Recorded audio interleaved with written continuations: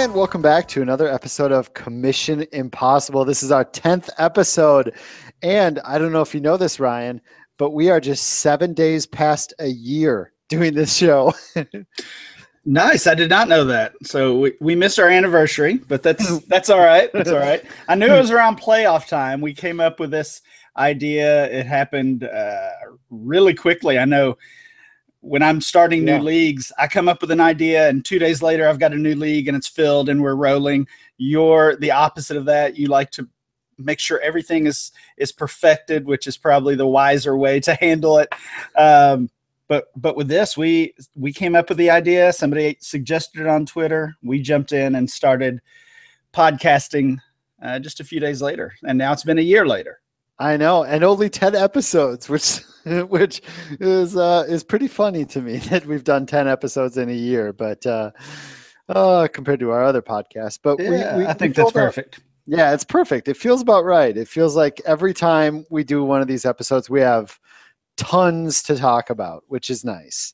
So, like several of the most recent episodes, we get a ton of questions and we just want to answer them, and we feel like answering them helps a ton of people, and it's fun to look at these questions and maybe think about our own leagues. So do we want to just get started through these, Ryan? Let's do it. All right. From @Mr. Ultimate. And I found this couple tweets pretty funny. What advice do you have with managing a league with 48 to 56 teams and multiple copies of players? We both have these leagues going on right now, Ryan. His bylaws, he tweeted his bylaws to ask if I liked them, asked if we liked them. And they were basically, Pig's bylaws, only edited up. In fact, some of the boxes were the exact same. And I'm like, yes, of course I like these. But do you have any tips with managing that many owners? Is it much different than managing 12 for you? Not really, honestly. I use a lot of Google Docs to manage things with the kitchen sink leagues, just with so many owners and so much going on in those leagues. That's just another way to keep up with everything. Trying to do that via email or on the league message board would not really work well. But overall, I don't think it's much different. And that's assuming you have good owners. Of course, when you bring 48, 56, most of my leagues are 24 people. Obviously, the more people you get, the better chance you're going to get at kind of having that rotten egg owner who makes things difficult for everyone. But like so many things in fantasy football, from a commish perspective, if you have good owners, things are going to work pretty smoothly. Yep, I completely agree. I don't find it a whole lot different. It depends on if you have certain things. Like, I know this guy mentioned a payout for beating every one of the other teams, all 47 other teams, which my leagues have those as well, as of recently, especially. That's something to keep track of. I'd say the only tip that I really would have for that is make sure the league name or the team name on the site has either the Twitter handle or the person's name in it.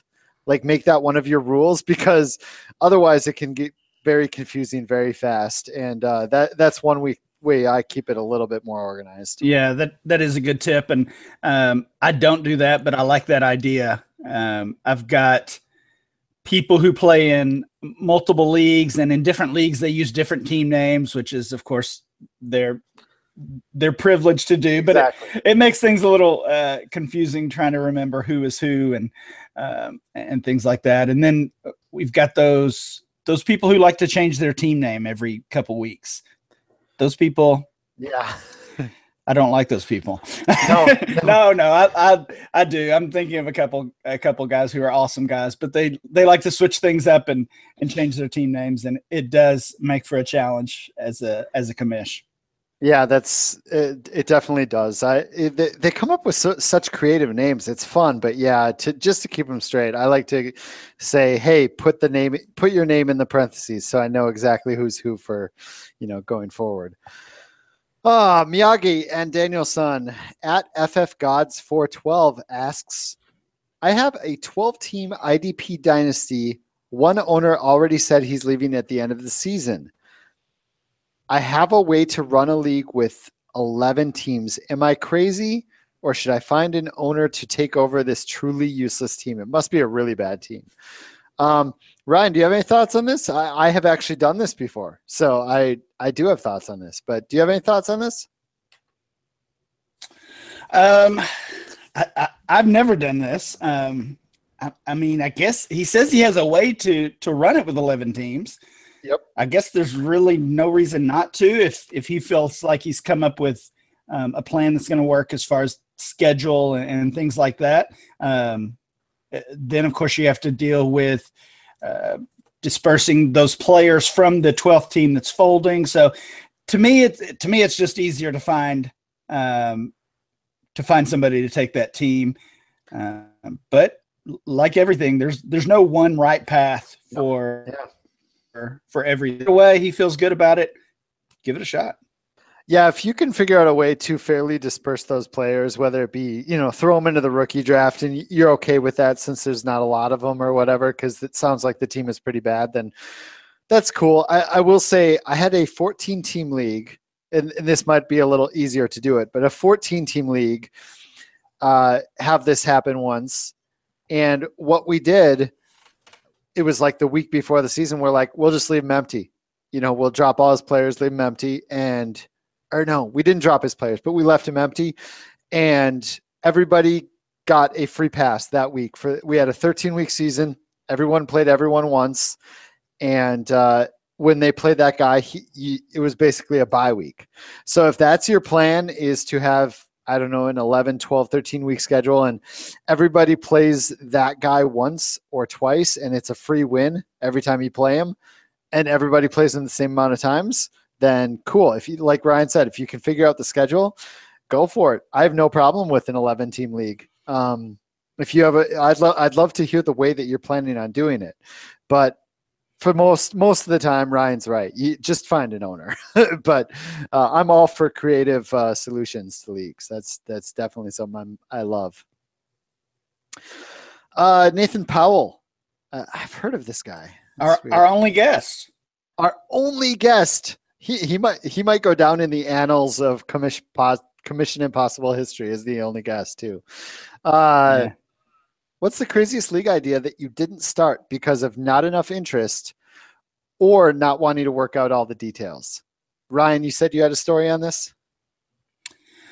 Yeah, I had one that I came up with, and I don't really remember, I guess, what the inspiration behind this was. But there were just too many, like Nathan said, just too many variables to work out. I had mentioned this, and maybe a couple times on Twitter, and there were people interested. So that wasn't the issue, but just the managing of this would have been a challenge. So basically the idea was, in the league, you have one draft in the entirety of the league. So the league starts with a 100-round draft.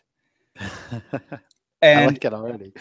Anybody is eligible. Obviously, NFL players are eligible. You can draft current college players. You can draft high school players if you follow recruiting, or if you want to take Antonio Brown's son, go for it. Why not? Basically, anybody is eligible for this draft, but that's it, a 100-round draft, one time to begin the league. No rookie drafts, no Devy drafts, no free agent drafts. No transactions. Well, I should say no waivers. You can trade, of course, and run it as a best ball league. And it would, and that was it. Like I said, there would be a lot to work out as far as the details and things like that. But that's as far as I got, and didn't take it any further. One draft, that's it. Just let it run. I like it. Yes. I do like it. I will say that I don't have any stories like this. I've thought about it. I've had lots of crazy league ideas, but I've ended up implementing those ideas in other leagues over the years, or created leagues with most of those ideas. I don't think there's one specific league type, like interesting idea that I just couldn't make work, because I don't know, either I toned it down enough or I put, the parts I liked into other leagues. So I don't have really anything that I can think of. I feel like, and I've tried some different things over the years. We've talked about probably most of those on here. I built an entire league around the second chance rule, which allows you to give up your team at the end of every season. Other than that rule, the league is pretty basic, and that league is still around. We're 6 or 7 years in now. I built one league all around old players versus young players. So you had to choose your side, and depending on which side you were on, that determined which age players you could have on your roster. And of course, I did the Catch-22 leagues, which are ending year 2 now, with the idea that you don't participate in the startup draft. You only you build your team through waivers, and then you get the entire first round rookie drafts that next year. And on that note, I will throw in that that was my team. I built my team from the waiver wire. I think I won 2 games that first year. But then I got the entire first round of this draft class. I did make a few trades, so I didn't make all 12 picks, but I'm playing for the championship this week. So that was a pretty quick turnaround, which is probably to be expected with this draft class that we've got. But my point was, I found that when I build those leagues around just one unique rule or unique aspect, they don't tend to last, right? People kind of lose interest in that unique piece, or it goes away, and then it just becomes kind of a normal basic league, which is not always a bad thing. But with the kitchen sink leagues, I took a lot of different things and put them together, a lot of unique rules. And I think that's what you've done with pigs, with pigs, and probably with a few of your other leagues as well. But building a league around one cool idea or one experiment you want to try is probably not the best method. Right. Yeah. I tried something in the vein of Catch-22. This was after you guys did Catch-22, but I called it Come at the King, where a guy got the entire first round of the draft. I believe you did one of those, and that also spectacular failure. The King won almost every single one of those except for one, I think. I was the King, and I think I was I the one that didn't win? No, you won. You won. I won. Oh, I couldn't remember. So that was those were redraft leagues, and I mean I love those interesting, unique ideas. It makes I hope people keep coming up with them, and tell us when you do, because I like hearing them. Right. It makes for a fun challenge for both sides, or for everyone in the league. But I think it also tells us a lot about just fantasy football in general. Mm-hmm. With Catch-22, it showed me how important the waiver wire was. I got Tyreek Hill, I got Dak Prescott, I got some other Marquise Lee, guys like that. I later dropped Tyreek Hill, so don't give me too much credit. But just being active and playing that waiver wire can get you. It forces you to do those things. Yeah. I like it. I should mention here before we get too much further, we'll have another episode soon, very soon, because I'm at work. I'm in our podcast studio here at Fanball, and I was not able to log into the Commission Impossible Gmail account. I forgot the password apparently, and I know there were at least 10 emails. So we will probably hit those on an episode very soon. Ryan's off for Christmas break, and we'll get another episode out there. But for now, let's move on to at DHH Tyler Gunther. I met him the other day at Minnesota Fantasy Football Get Together. I'm jealous of you guys. So many guys in Minnesota. There's a lot of Chicago people. There's nobody around Louisville. Nobody in Kentucky. We should set up a get together closer there, and I'll fly out. I flew out for the Chicago one, so I'm willing to fly out for those to meet people. It's pretty fun. Tyler asks, how can we spread out winnings more? Here's something. This is funny because I did this in my leagues probably in the early to mid 2000s and then stopped doing it. I don't know why. And I brought it back for Pigs 2, and I think I'm going to do it more often going forward. But one thing I like to do, at least in Pigs 2 and Pigs 3 upcoming, is if you make the playoffs, you get money. You advance a round, you get money. You advance another round, you get money. Like you get money for every round of the playoffs. And there has to be money involved for the toilet bowl as well. A lot of people mentioned, weekly high scores, get money for that. If your league is okay, crushing that first and second place prot down to, smaller amounts and dividing it up, that could be really fun. And people walk away from a season where there's money divided up, happy with that, I feel like. Do you have any ways that you spread money around other than that? Frank. He's not here. I'll take.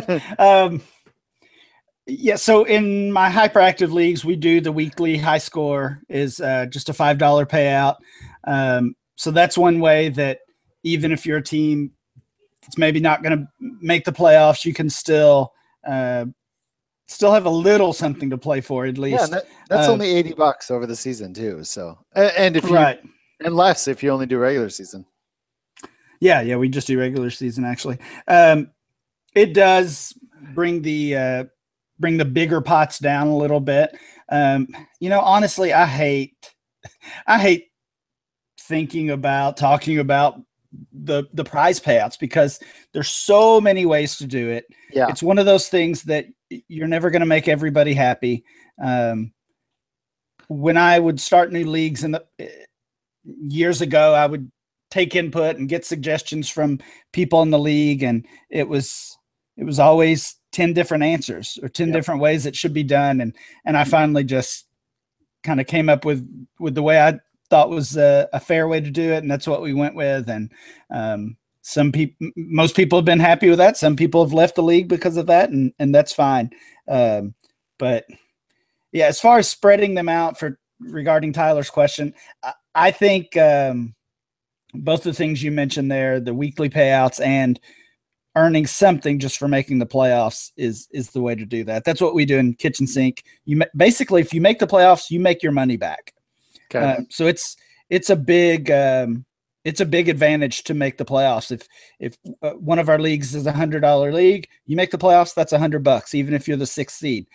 But then we don't have any payouts for advancing unless you get to the title game. Wow, that's a nice way to do it. I have not done a league like that where it's just money back with playoffs. Basically that says, half your pot is to make the playoffs and the other half is for winning / second, whatever. I like that. I really like that. It's a simple way to do it. Yeah. And I do think a lot of times when we're looking at our dynasty teams, it's coming down towards the end of the season and you're in 7th or 8th or 9th place. You've got to make that decision. A lot of times I think as dynasty owners, we're apt to give up and trade Larry Fitzgerald or, trade these players, try to get some picks and just give up on the season. But with that, knowing that you can make a significant amount based on the entry of the league, then it encourages people to go for it. Yep, absolutely. And that's what happened in Pigs 2 this last year. I'm going to throw out this example. When people realized there was money just for making the playoffs in my specific division, which was probably the worst division, a couple different teams decided to try to trade and load up just to make the playoffs. And my division went from the easiest division to the toughest division because of that. And once again, the pay for advancement, I was up against Terminal Kennedy, our boy Jason Ryan. You know him. Mm-hmm. Sure. He's one of a handful of people that I would have no problem turning over the keys to any of my dynasty teams to. That guy is so good, so good. But I played him last week in a semifinal with, and advancing in that league is $75. And there was some juice on the line. I felt it. It's nice knowing that each win is money. So. All right, let's move on. We spent a lot of time there. At Levi Andrew FF says, what's your guys' take on tanking in Dynasty? Should you have to start a valid roster till the playoffs and then start the toilet bowl and you can tank there? Those are really two different questions. The first one, tanking on Dynasty, for me, I'm a little more loose recently. But if I will say, here's the caveat. If your playoff is mostly head-to-head stuff, I'm pretty against tanking, because that really hurts later in the season. But for the most part, I'm loosening up. I'm a little more okay with it. Ryan, I think you're a little harder on it, right? Well, in theory, yes. I mean, I'm against it. I have rules against it. I hate monitoring it. Yeah. I mean, I commish, and I know this is on me, but I mean, I commish a bunch of leagues, and honestly, it's just impossible to check every single roster. Yep. They started Eli Manning instead of Drew Brees. Is that tanking? There's obvious issues with starting players that are out, starting players that are on bye. Those things are easier to catch. But still, I hate the monitoring of it so much. Yeah. And I hate the punishment. Honestly, sometimes it just feels petty to send an email and say, why did you start this guy over this guy? Yeah. I'm moving more towards manage your team however you want. My rules haven't caught up to that mindset yet, though. So maybe that's a job for this offseason. Nice. Yeah, I think that's part of why my mindset shifted is just the monitoring and, trying to second guess people's decisions when it's brought up. I think part of why I've started to loosen on that is that same exact reason. As for starting a valid roster in the regular season, then being able to tank in the toilet bowl, honestly, I don't know that I care. Why? What's the point of tanking in a toilet bowl? Either it's for something, why would you tank? Or it's not for something, and who cares if you tank? I guess it depends on how your draft order is set, but I mean, either you're for tank, you're okay with, some level of tanking, or you're not. I don't know that the playoffs toilet bowl thing matters to me. Yeah, I'm not sure about that question either. Maybe I'm misreading it. I can't imagine why you would want to tank in the toilet bowl or in any playoff system, but I see teams that do it. Maybe not. Huh.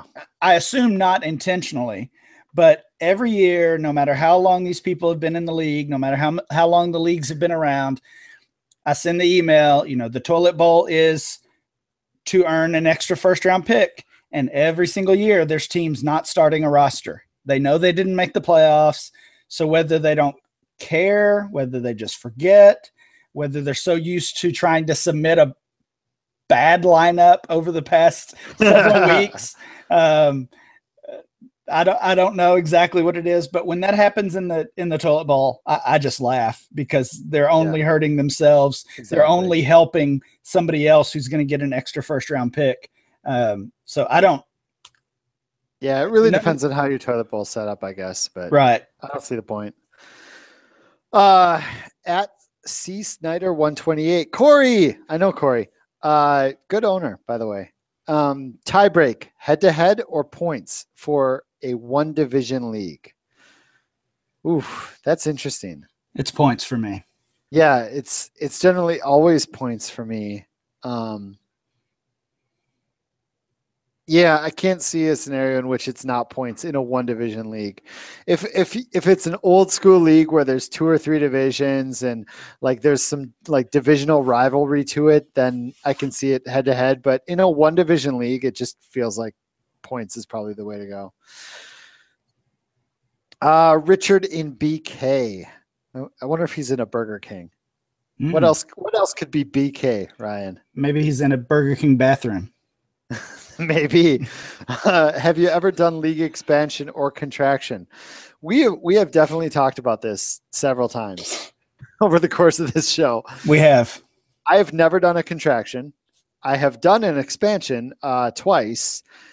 Both times I had the teams cut down to the starting roster plus, I can't remember what it was in our leagues. It was plus, I think it was actually like double the starting roster because these are deep dynasties. But basically what we've come to the conclusion of is starting roster plus a certain amount of players that you feel is a good amount for expansion. Bring in the 2 new teams. They do an expansion draft with those players, and they also get either the first 2 or 4 rookie picks.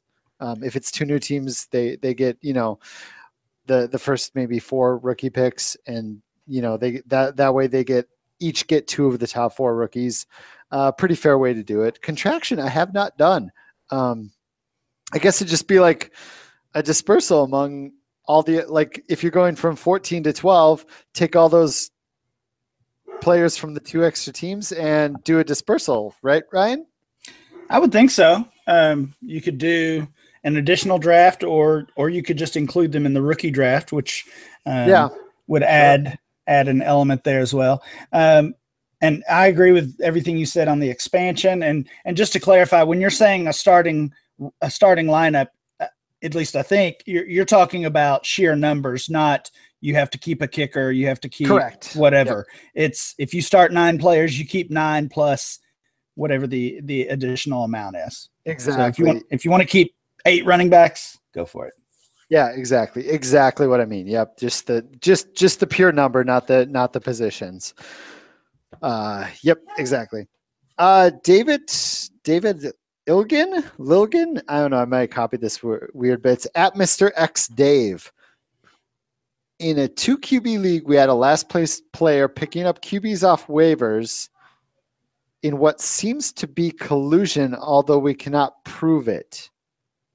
Okay, I got it. So a last place team was picking QBs off the waivers so that a guy that was still in the running couldn't get a QB.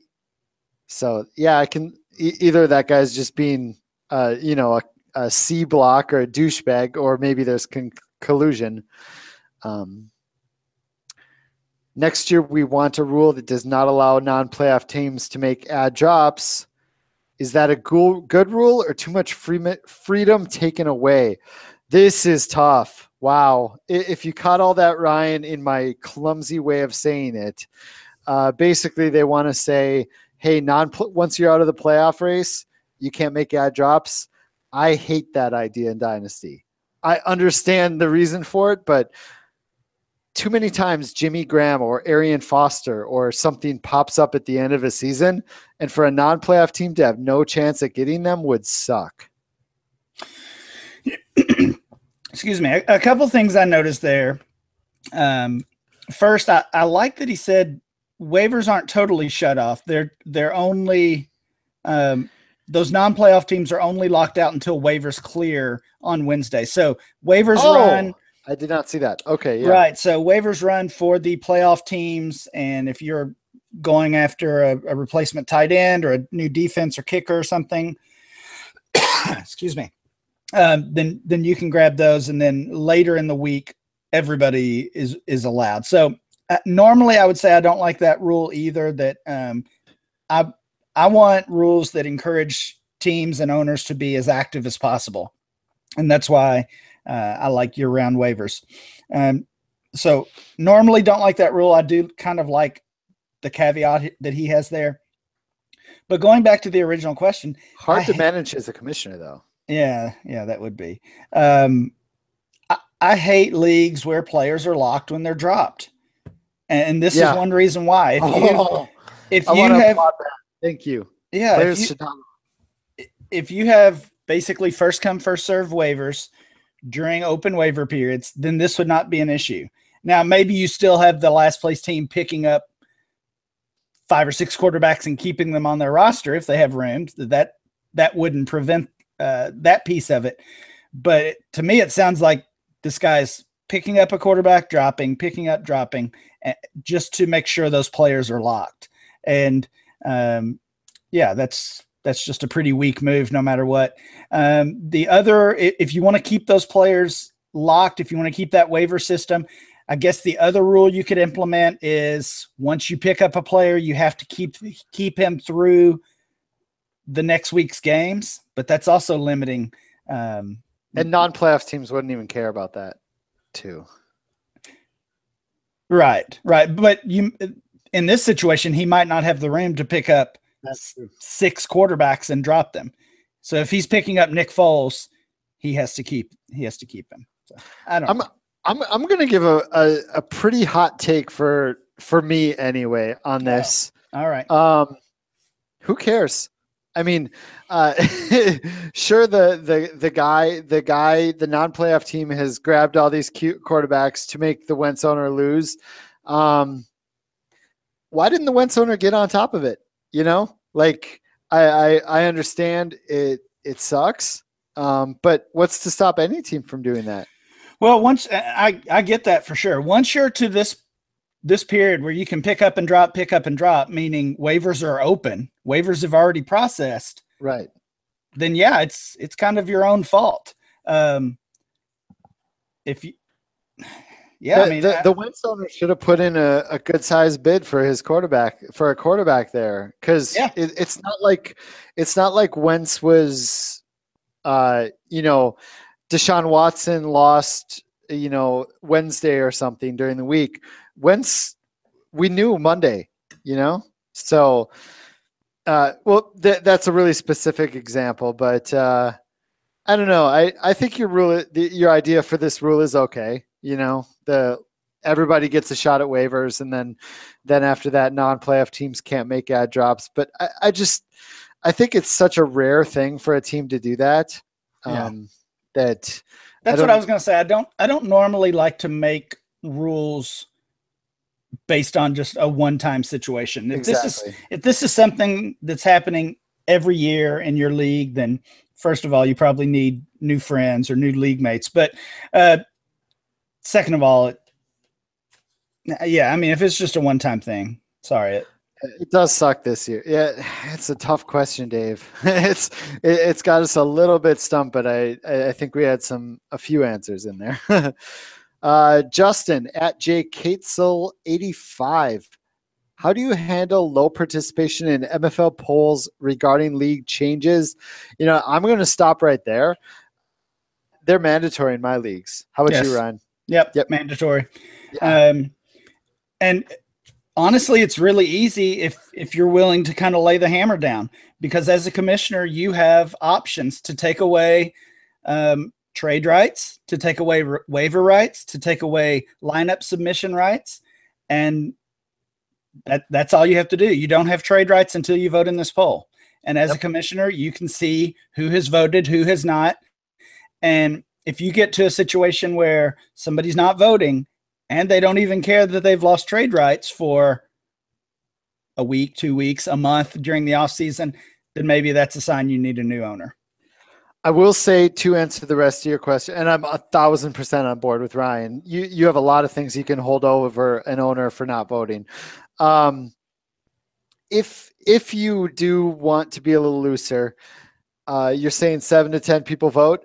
A lot of times I just go with majority, as in, it depends on what it is. Some rules I need at least 50% I don't know. Just make them all vote. Just make them all vote. That's the main thing here, I think. So there's different ways to do voting, but just make them all vote, and then that eliminates all the other issues. Sean Solberg at SeanDog85. Wow, that's the second in a row with 85 in their Twitter handle. I'm interested in starting a charity-oriented league inspired by SFB. That is awesome. Suggestions on free, cheap league hosting solutions. Other hurdles. I don't know that there's a lot of hurdles. I mean, just as far as collecting money, it's the same things, only you just keep the portion that goes to charity and donate it. As far as the hosting solutions, there's a lot of free ones, right? I mean, what's your favorite free one, Ryan? Is it Flea Flicker? Is it ESPN? No, I would go Flea Flicker for sure. It feels like Flea Flicker is better to host Dynasty. Is that fair to say? It seems like I think so. Yeah. I believe Fantrax is free too. I think they do Dynasty. I'm not 100% positive. I think that's correct. Yeah. Yeah, you can reach out to at People's Pen with a Z, People's with a Z, and he can tell you all about or add Fantrax, and they probably or add Flea Flicker. I think those are options used a lot. At Billy Bowerman, do your playoff rounds reseed with each round? Do you run any leagues that don't reseed? If so, why? Yes and yes. How about you, Ryan? I would say yes and no. I don't think so. Yeah, I think all of my leagues reseed. I mean, I can see some reason. I'll let you handle most of this one since you have some that don't. But I think there's, if you're thinking about the NCAA tournament, it's kind of luck of the draw. You're going to have some upsets, and that leads to easier matchups for teams in the second or third round. But that's part of the game. So yep. we do reseed in my leagues, but I wouldn't have a strong argument against it. Yep. I have leagues that reseed and I have leagues that don't. The ones that don't are mostly because they're division based. They're kind of old school and they believe that the division you fight throughout for the division. So 3 teams make it in this division, 3 teams in the other, and they play their way to the championship, kind of like the AFC and NFC. So there's no reseeding. They just stay in division. And I think that that's a perfectly fine way to do it. Otherwise you reseed. And if you play in a league that does not reseed, and you should set it up so the 4-5 plays the 1 seed and the 3-6 plays the 2 seed. Because you just have to assume that the higher seed will advance. So that's not always going to happen, but that's how you set up for a non-reseeding. But otherwise, I generally do. At W Sports asks, as an owner, how do you nicely oust a commissioner no one wants anymore, but you wish the commissioner to remain as an owner? I don't know. I saw one of the replies was pay for his league fees, but I don't think I would even go that far. But I don't know. What do you think, Ryan? Do you have it? I don't know that there's an easy way. No, there's not an easy way. I mean, this is more of a interpersonal situation than a fantasy football deal. I guess I would want to know why they want him out as commissioner. Because generally I would imagine if you don't want him as commissioner, you probably don't want to play with them either. So that's really the tricky part. And then it also depends if these are real world friendships and relationships, or if it's just an online thing. I think that maybe would matter a little bit or might change the situation.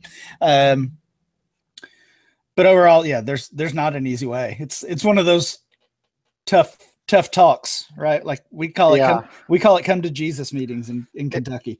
Oh, nice. Yeah, that's exactly what it is. I think this is a rip off the Band-Aid situation because I mean, you could try to be sneaky about it and be like, hey, let's, try having a different commissioner each year or something, and and then just never bring it back to him or whatever. But honestly, this might be a Band-Aid situation, or come to Jesus meeting situation. You just got to do it, and hopefully he stays. Or not. Zachary, or not. If there's too much drama after that happens, and maybe you don't want him anymore, he doesn't want to anymore. Either way, for the good of the league, he should not be commish if a lot of the owners don't want him to be. At Schultz Dynasty asks, team playing for 101 has a guy ruled out for Monday night game. Either guy on his bench could be started in the Monday night game, giving him a win, possibly losing the 101. How do you handle this? It's basically a tanking situation in my eye here. I guess it depends on how you've handled it in the past. I've had situations where I have gone in and changed lineups after games have started because of this. And if that's something that has happened in this league, then I don't have any problem with that that move to fix this. But if that's something that's never been done, if lineups have never been adjusted post kickoff, then you probably can't do it. You can't do it this time either. Now there can still be a punishment if tanking is included in your rules or something like that, then maybe it's a loss of a draft pick, maybe it's the owner being removed. But if that's something that hasn't been addressed, there's not much to do. Yeah, that is really tough. It all depends on the ruling out too. My leagues have a 24. If a guy is ruled out within 24 hours before the game, you have to. There's a punishment if you don't switch them. But I'd never thought about the Monday night aspect, because if you're ruled out Sunday afternoon, you've lost a lot of your options. So that's really tough. But in this specific situation, he's got a guy on his bench that can be started Monday night and would give him a win. If you got a viable guy you can start, and it's not just like a scrub, especially, I think you got to go in and change that. If you have tanking rules, I think Ryan's got it on the head here. Wow, we got about 5 left. Can we power through them, Ryan? Let's do it. That is almost the second time I called you Frank. This is so weird having just you here. We're missing Frank. It's also because I was reading the name Frank, as in our next question, Frank Tomko at F Tomko. Is 6 of 10 teams to make the playoffs too many? And what are the benefits of a doubleheader schedule compared to one to head-to-head? I will let you answer the second half. The first half, I will say yes. 60% of your teams making the playoffs is too many, in my opinion. I do have my home league is a 10-team league where 6 makes the playoffs. I don't like it, but we did not get PPR until 3 years ago. So I'm not going to push the issue on that one.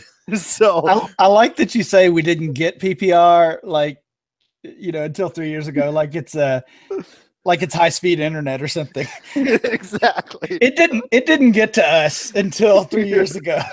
Yeah, we'd heard of it. They've got it out in California, but it didn't get to us. Yeah, we got PPR. We got rid of defenses and kickers within the last 3 years. So I'm not going to talk about the home league there, but moving in the right direction. Yeah. So I agree with you. 6 out of 10 is too many. I think half is definitely the cutoff. And less than that is acceptable, certainly, but I think more than half is too many. As far as doubleheaders, we do use doubleheaders in Kitchen Sink and in a couple of my other leagues as well. I think it just gets you a more accurate portrayal of who your better teams are. If you're playing one game a week, you're going to have those lucky wins where you're the top scorer and you outscore the second best scorer, not that that's a lucky win, but that's kind of a tough spot for that high scorer. But you're going to have games like that where it's the one result is not necessarily representative of who the best teams are or anything like that. So doing double headers, I think does that a little bit better. And yeah, 2 games. I mean, 2 games are more fun to follow than one, I guess. Yeah, there's a little I think it almost creates a little more rivalry too. Going into that second week, knowing you're up or down. There's definitely some fun in that. That lasts a full week. Brent Hikes at Brent Hikes or Hikes. I don't know. Oh, he's got a bunch of questions. We'll start with the easy one. Kickers or no kickers? Ryan? No kickers. No. Yep. What do you think about compensatory picks to the Toilet Bowl champ, which is something Ryan created? So obviously, Ryan. I like that rule. It's a good rule. It's a good rule. Long time ago, you brought that in. I like that rule as well. And how do you stomp tanking? Oh man. Okay. We already talked about it. I hate tanking. Really, the only way to stop it, and this doesn't even stop it necessarily, but you kick people out. One time, 0 tolerance. You tank, you're out. That's it. Now, that's easier said than done. If you're in a friends and family league, you pretty much can't do that. If you're in a league like Scott that you and I play in, that we play with people that we feel like we know, that we interact with pretty often on Twitter or in our other leagues, it becomes tougher to do. It does. But that's the way to stop it. I do have a guy in one of my leagues. I'm not even going to name the league or the person because I'm still debating. Did not set a lineup twice and did not set a lineup in week 1 of the toilet bowl. And there's about a 96% chance I'm going to kick him out. Yeah. The 4% is exactly what you're talking about. I know him. We all know him. You know, he's an okay guy. Might have just slipped through the cracks a little, but I mean, answering these questions are a lot like answering trade questions. Yeah. You know, like if you have a tough trade question and you come and ask me for advice, I can give you an answer without much thought and I can move on because I don't have anything invested. So right. You know, if you say, "Oh, should I trade Mike Evans for David Johnson?" I can say, "Yeah, go for it. Do it." Because it doesn't really affect me. But and that's the same with this. If you say, "Hey, this guy had he missed 2 lineups and then he did this, should I kick him out?" I say, "Sure. Yeah, kick him out." And maybe that's the right answer. But in your shoes, it's still hard to make that trade. It's still hard to kick somebody out. Nathan will hate this, but potential points or points possible. I've heard it working in a lot of leagues. There are some philosophical reasons not to do it that Nathan has pointed out, and I do agree with a lot of what Nathan has said, but that works for some people. Not really my speed. I'm more on being okay with tanking to a degree, so especially subtle tanking. Yeah, the other thing you could do if you don't want to go as far as kicking somebody out is a loss of draft pick. Yep.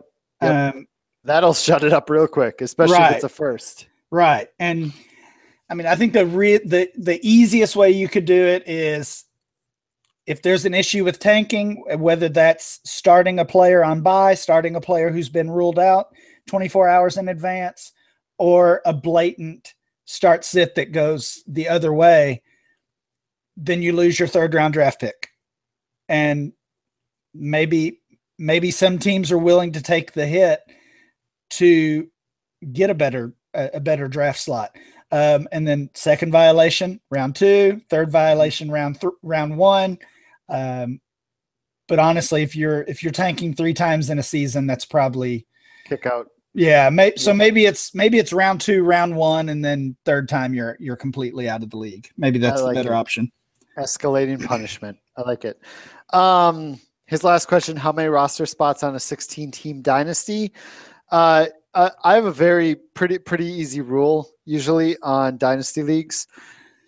I believe that your full roster, and this can include tax and IR as well, should be 2.5 to 3 times your starting lineup. I feel like that's a pretty fair amount. So whatever your starting lineup is, 16 teams is pretty, the pool becomes shallow. So maybe closer to 2.5, but I say 2.5 to 3 times your starting lineup. What do you think, Ryan? I think that's spot on. Spot on. You nailed it. All right. At Corvette 8598. That is the 3rd one with 85 in their Twitter handle right now. What is going on here? As a commissioner for both of these questions, what is the best way to go about removing the kicker and defense from a league? League vote. Just, keep hammering at them. I know it's tough, but some leagues don't want to change, but just keep hammering at them. Maybe you got something else, Ryan, but I just got to keep going. Yeah. League vote's the way to do it. I do think it's easier to remove kicker than defense. We still have defense in the hyperactive leagues, and we did finally remove kicker. Probably about that same time, Scott. Probably about 3 years ago. Defense. Some of the people in the league want to hang on to that a little tighter. Maybe I'll try again this off season to get that. But yeah, league vote. League vote. Was the most fair way to shift a league to a super flex from start 1? Should both these be attempted? Absolutely. And Superflex from start one, I like to say 2 draft cycles. So get your league to vote on it. If they want it, you do the draft, you play a season, you do another draft, and then you start playing with Superflex. That gives people more than enough time and 2 drafts to address their QB depth. Anything else, Ryan? Because I feel like that's the way I think you should do it. I think that's the way almost that you have to do it. And he said, should these be attempted? I would almost say the Superflex change should not be attempted. If you are going to try it, then I think you have to give that time period, like you mentioned, which is essentially 2 years. And by that point, I just don't know if it's worth it. I think I would just go find a Superflex league if that's what I was looking for. Right. Yeah, that's more of like a home league. I love all these guys kind of thing. We want to change our leagues to Superflex. Otherwise, yeah, you can just go find a Superflex. They're out there. Yeah, Oh, sorry. My home league, which I have been in for 2 years, they actually go back to Superflex. It's basically there was 1 year warning, and we did actually have 2 drafts. So I guess we fit it in your timetable, but it's been fine. Yeah, nice. At Pat Wright QB, is this really Pat Wright? Oh no, that was Pat White I'm thinking about. Yeah. Oh man, we almost had a celebrity chiming in. At Pat Wright QB. Celebrity, a little loose there. Oh, he's a celebrity at what was it? West Virginia. West Virginia. That's what it was. Yeah. Yep. Starting a new dynasty league. My biggest concern is the offseason. Does MFL lock rosters or anything? No, they don't. They keep everything wide open. There's usually a week or 2 period there in February where they're updating some things, but other than that, you're good to go all season long, pretty much. So I wouldn't worry about it.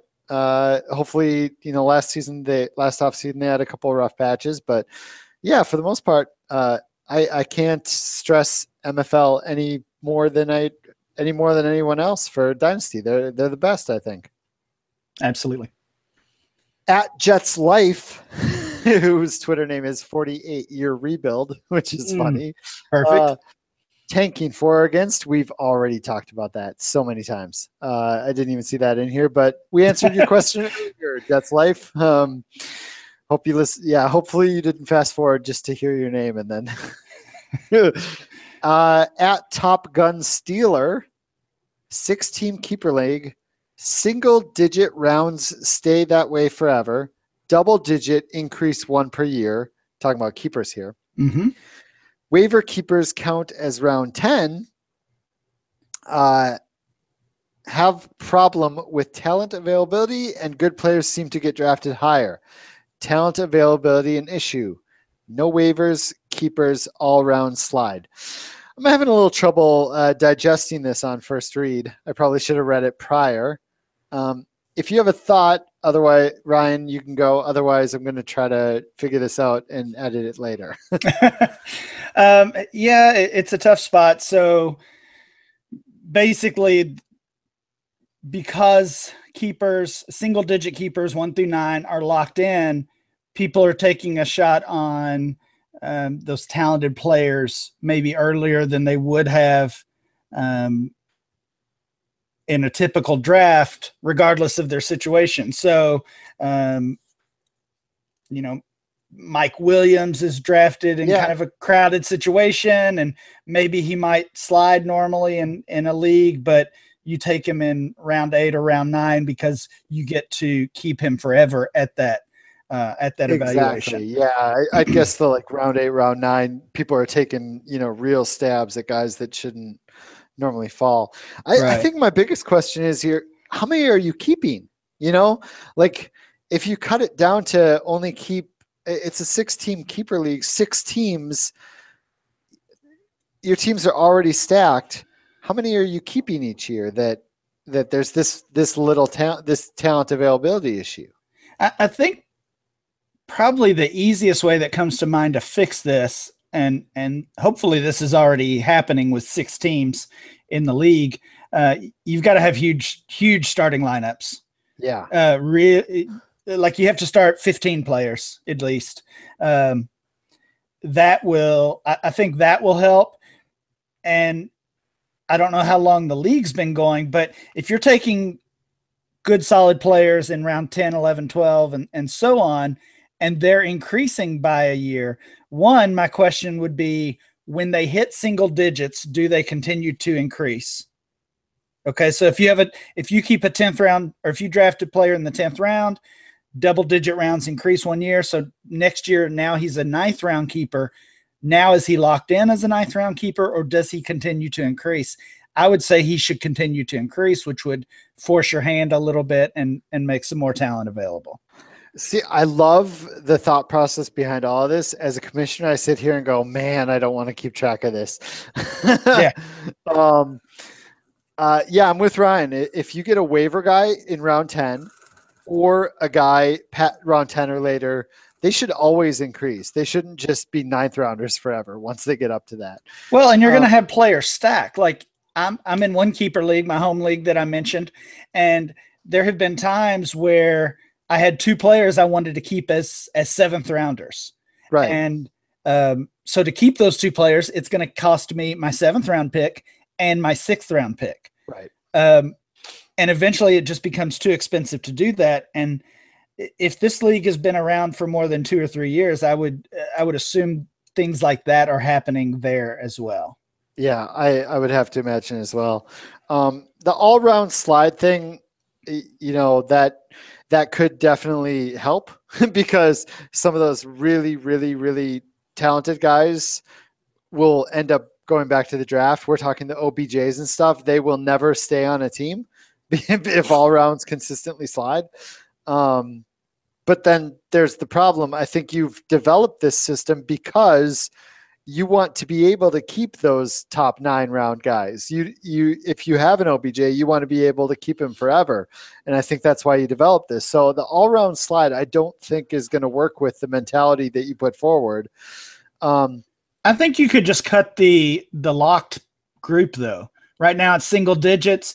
You've got 6 teams. Maybe you just make the top 6 rounds lock or the top 4 rounds. Oh yeah, that could work. Yeah. 9 is really high for that. Especially in 6 teams. 6 teams. Yeah. Yep. Yeah. So maybe that's your answer is lock fewer rounds and have all rounds up until round 3 or 4 or 5 or 6, whatever slide, but 9 rounds. Yeah, that might be the point where it's too excessive. I want to hear more about this actually. So I hope he stays in touch with the show. Last question at FF Pod listener. Oh, and hopefully he's listening. My question is, how do I get my commish to do away with kickers and defense? I think we kind of just talked about that. Is there a way to rally his league mates? I mean, well, I do know that there have been a couple of great articles on DLF about, especially focused on getting rid of the kicker. I think it's actually called Kick the Kicker. Those get tweeted out a couple times a year, even though they're several years old at this point, but they're still very relevant in this type of situation. You can probably search that too. Kick the Kicker. Yeah, I'll try to tweet that out. But I mean, that's where I would start, is sharing that with my league mates. Yeah. Yes. Yeah. Using that to hopefully convince somebody, especially the commissioner. And I mean, if you've got a rule suggestion like this, and it's a reasonable one, the commissioner should at least be willing to put it up for a league vote. Yeah. And even if your commission is really only really tight with league rules, like he doesn't do it often, at least get a league discussion going. Because I'm sure you're going to find several people on your side that can help aid in that rally, All right. That's our show. It feels like a longer one, but that's all right, because you only get, 10 per year, apparently. So we will have another one pretty soon, probably in early January, I would imagine. So be on the lookout for that. as always, rate and review, please. That'd be awesome. Subscribe to this podcast, even though it's not very often. There's lots of other DLF podcasts. Ryan is now on the main, the flagship DLF podcast. I am. Oh, very nice. You enjoying that? You with Matt Price? Is it you and Matt? Yeah, and Dan Myler. Yeah, and Dan Myler. Yep. Yeah, I'm That's enjoying awesome. that. Good conversation each week. Very awesome. Subscribe to that. Subscribe to all the DLF podcasts. We also do the Bull Rush podcast. Subscribe to that. At Bull Rush Podcast on Twitter, probably something like that. I don't know, but search for it in iTunes. Bull Rush Podcast. I think that's about all we need to plug right now, right, Ryan? We good? I think that's it. We're good. We're good. Let's call it a day. Thank you for listening. Ryan is at RyanMC23 on Twitter. I am at ScottFish24 on Twitter. Thanks for listening. Feel free to send Commish Pod questions to commishpod@gmail.com and at Commish Podcast on Twitter. So thanks for listening. Have a great day.